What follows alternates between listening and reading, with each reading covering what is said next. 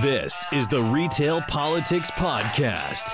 Here we strive to give you the best political information about your nation, one download at a time.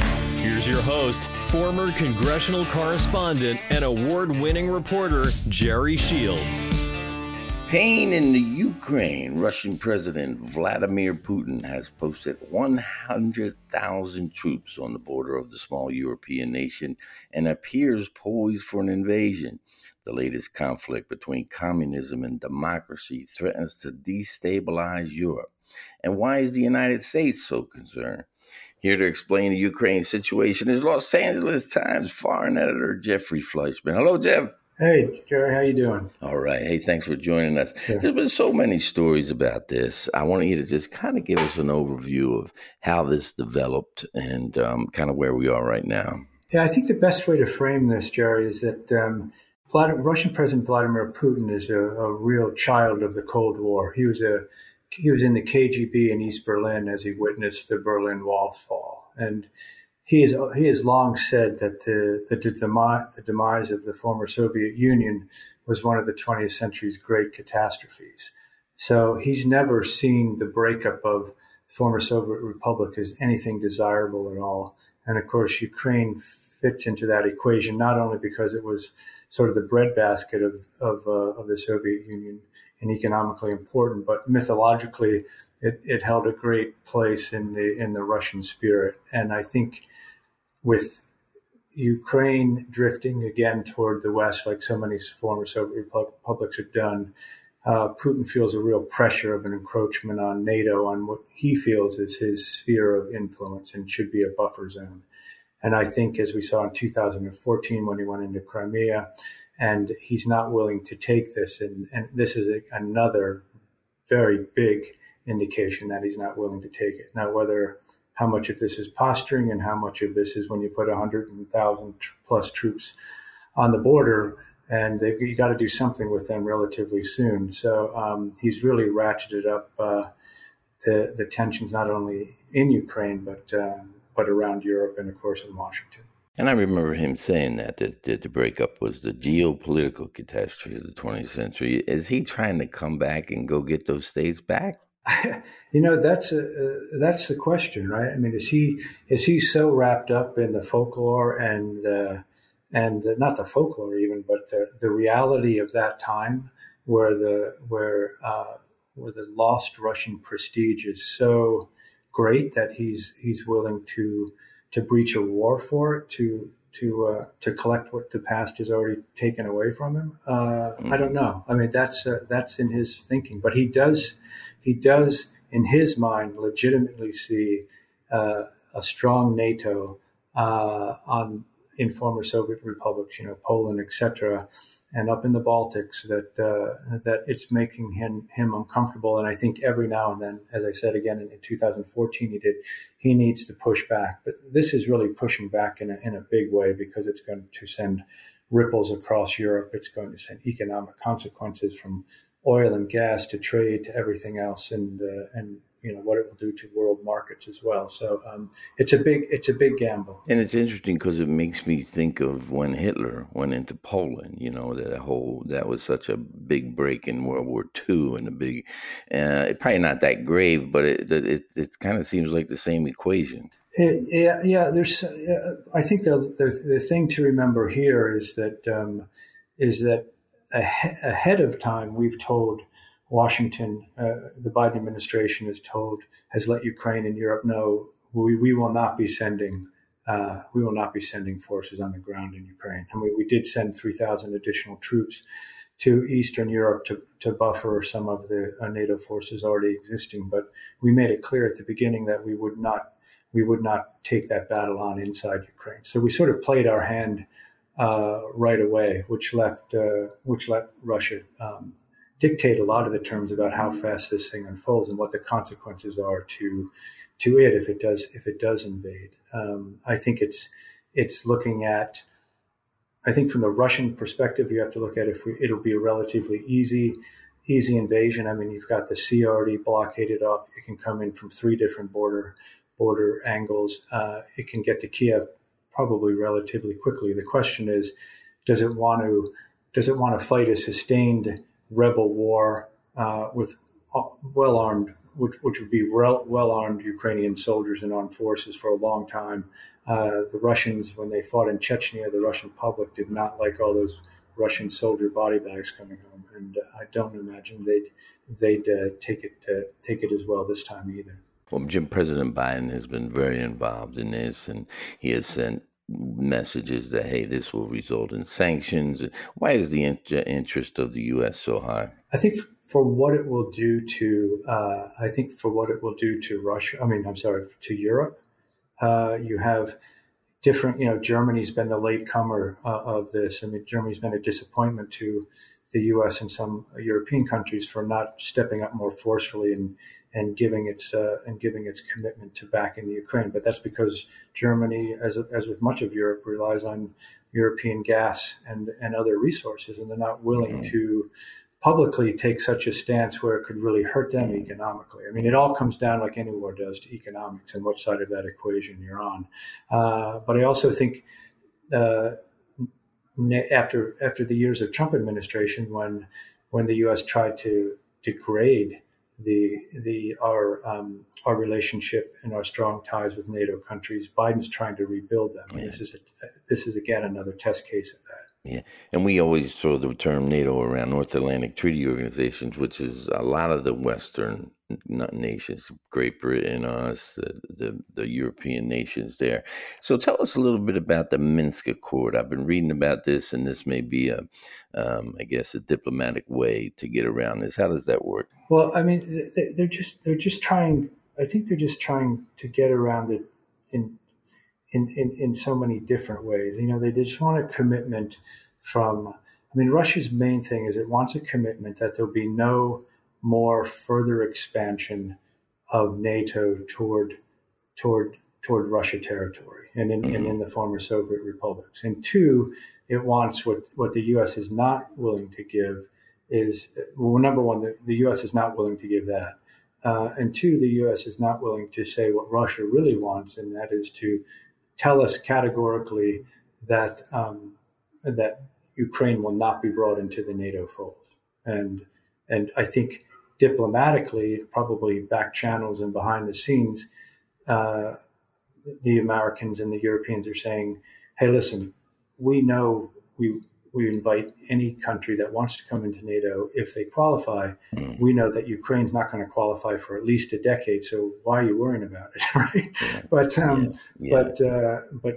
But Putin wants that assurance now, and he's put 120 or 30,000 troops on the border to get it. And it seems a lot of posturing, right? Like you say, there's no war there. There's no, tensions necessarily. It just seems to be posturing over principle of communism, democracy, old the USSR versus Russia today. Yeah, a lot of Cold War ghosts have been resurrected and kind of scattered about, and that's exactly sort of what we're looking at. Actually, I talked to our correspondent who was in Ukraine today, and he said the mood, and I think this is typical, and it's also important to remember from inside a country what the mood is versus all the clamor and hysteria you hear from outside the country for various political and diplomatic reasons. Not to underplay the severity of what really is at the Ukraine border and how this could turn into an invasion, but the Ukrainians are taking it, and probably it's the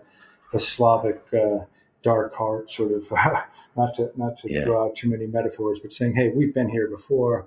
They invaded us in 2014. We know what it's like, and we're not really that flustered. So up until this morning, at least, our reporter who'd been traveling the country didn't get a sense of alarm from inside Ukraine, and a number of politicians had told him, why does your government keep ratcheting this up? It's almost like they're pushing these guys into it. So. That's funny.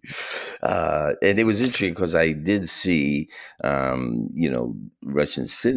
Ukrainian citizens training. And they've got their guns out and saying, hey, if you're coming in, we're joining the fight. And as you said, it almost becomes a civil war in a sense. And there's a lot of body bags. The French President Macron, has played a big role in this. Why has he stepped up so much? Well, I think he's stepped up because there's always been the dynamic in Europe about who is going to lead Europe in post World War II age, and Britain's out and Brexit. They're out of the equation. Sure. It's always been between Paris and Berlin. Angela Merkel was a formidable Western presence and probably took over during Trump's administration, took over sort of the leader of the quote unquote free world. And I think she, with her being out of office and their new chancellor, Olaf Scholz, who doesn't appear to have the same kind of tenacity as far as engaging these kinds of things. So he's just feeling his way in.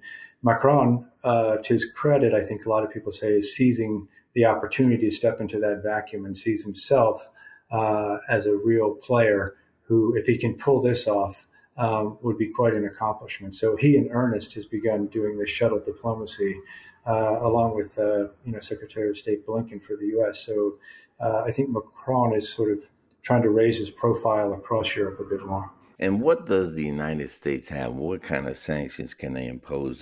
This always reminds me of the Kramer versus Kramer movie, where the little kid's going to get the ice cream, and Dustin Hoffman saying, "Hey, if you get on that chair, if you get on that table," and the kid just keeps getting the ice cream. What can we do about this? Yeah, well, I mean, Putin has had sanctions and he's kept eating his ice cream. So I think he's faced them for years. So I think these sanctions, as the U.S. is, if it imposes what it says it's going to impose, I think that some of the biggest things would be freezing SWIFT accounts of how money moves internationally into different bank accounts, and that could really hit the people close to Putin. And so, if it really does a targeted attack on those around those oligarchs and billionaires that sustain Putin, both in and out of the country, that could cause some rilement within Russia. And it would also, if they went after the banks and other things in a big way, what Putin has to face is that the Russian public is not ready for this war. They don't necessarily want it. They've got tough economic times. They've got a bunch of other stuff going on. And some might argue, well, Putin is doing this because it's a diversion. He'll know when they go to war, it'll rouse the Russian motherland patriotic ethos, and he'll be Wag safe. the dog, Right. It's a big risk. And in terms of kind of going forward, what do you see happening? It's kind of a standoff right now. What do you think? What do you think we'll be seeing over the next few weeks? I don't know. I mean, that's not to use a cliche, man, but that's a roll of the dice at this point because, as I said, you have almost 130,000 troops on the border. You have your Navy blockading the sea, and the tension keeps increasing each day. Who knows what could start? Could it be a stray shot from the separatist rebels in the east? Could it be some manufactured false flag operation that the U.S. has been claiming that Russia is trying to orchestrate?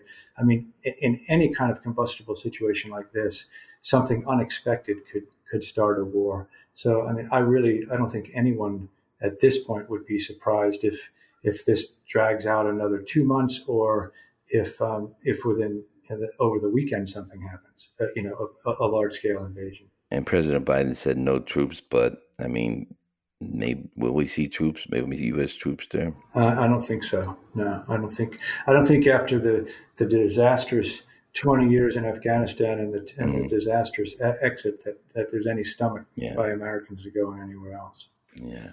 So I wanted to talk a little bit. I express my condolences over the loss of your father.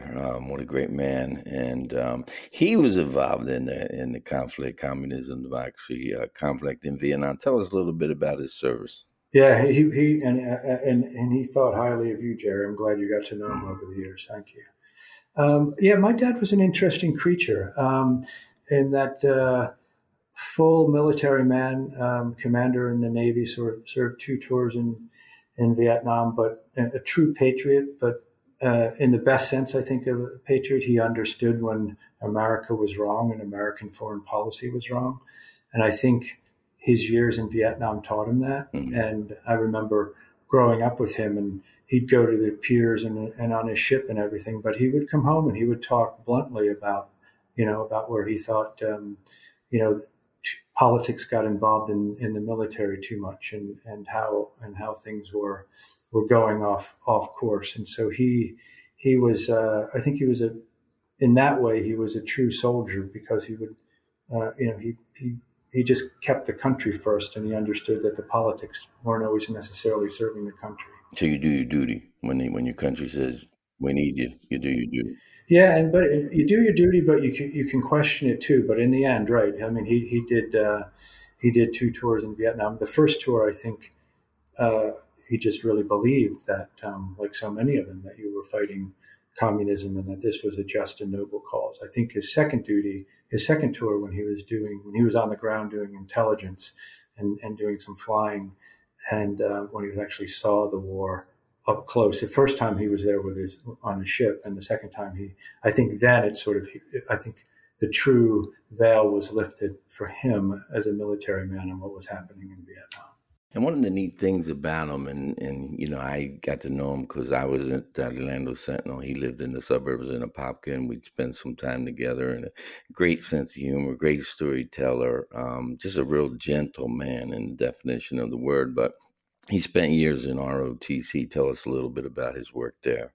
Yeah, he was a big proponent of that. I mean, he got out of the when he got out of the Navy. I think he always wanted to be a teacher. He always saw himself as wanting to be part of that. I think he liked the academic world. He liked the intellectualism of it. He liked exploring things. He spoke different languages. He spoke Latin and he spoke German, and so he thought that if he could give back to kids in ROTC in some way, guide them toward whether, eventual, at least 4 years in the military when they left, but it was something that would sort of stabilize and help their lives. And for some kids, that is the military as they're coming up. And I think he saw that as a vital part in developing character, not only character, but intellect and a well-rounded person. And it's great because, by doing working with each student, that's a ripple in the pond, and that ripples for generations. So his work will be carrying on for many years. And we give him one final salute. What a great guy. And you were a very lucky man. Yeah. And thank you. And one of the real tributes to him, and boy, this guy's name is escaping me right now, but my dad actually taught, who is an officer who's now an admiral in the U.S. Navy. And he had reached out to my dad some months ago when my dad was still in Florida. And he sent him a letter saying that you were the pivotal moment of why I became where I am right now. So thank you. It just kind of came out of the blue. So my dad felt great, as wow. You know how it is if you're a teacher, right? If you can just, you want to touch as many lives as you can, but if you can get one and you kind of change it, it helps. That's all you need is one.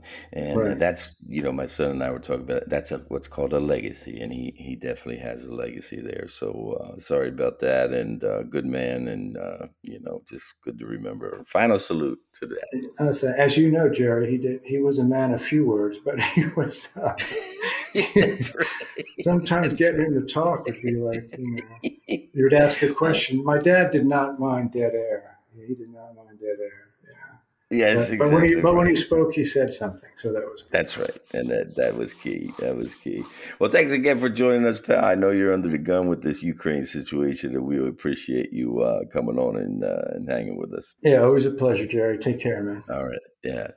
And we will be back next week with another edition of the Retail Politics Podcast. We want to wish a happy Valentine's Day to everyone and send you this little Valentine's card I put together, a little essay about what I learned, kind of the important lessons I learned about marriage through my dad and my mother, who were married for 42 years. So listen up a little bit.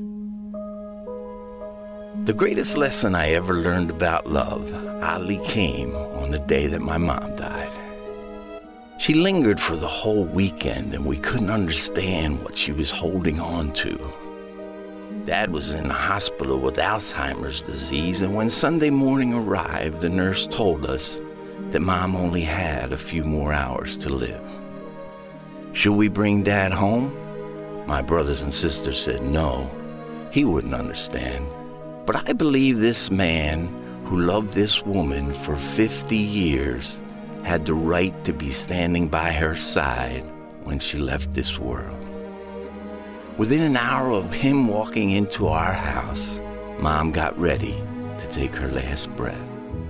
She was waiting for him. We all gathered around her, held a piece of her, and he grabbed her hand, gazing into her face. She took her last breath, and as the huddle broke in tears and sniffles, Dad maintained his grip, gazing into her face. "You can let go now, Pop," I said, but he wouldn't. Then I had to do the hardest thing I ever did in my life. I pulled their hands apart. It was the end of 42 years of broken hot water heaters and emergency room visits with injured kids and putting toys together on Christmas Eve. As sad as the time was, I was also very curious. What would be the first words out of this man's mouth? He could have said anything. Who's going to wash my clothes? Who's going to cook my breakfast? Who's going to walk me to church?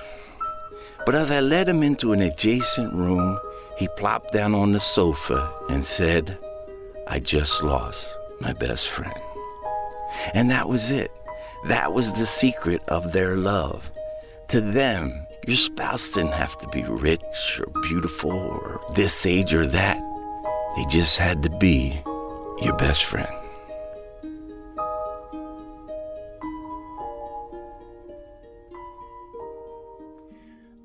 We'll be back next week with another edition of the Retail Politics Podcast. And always remember to read beyond the headlines. Thank you.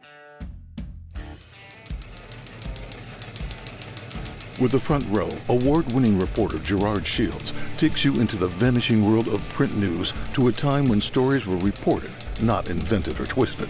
Imagine you have press credentials in The Front Row with Shields throughout his decades-long newspaper career, covering political corruption, scandal, and heroics during the critical events of our time. With dozens of Amazon 5-star reviews, Shields' latest work, The Front Row, is a passionate study of American journalism while delivering his own invaluable life lessons. The Front Row by Gerard Shields. Available now at Amazon.com.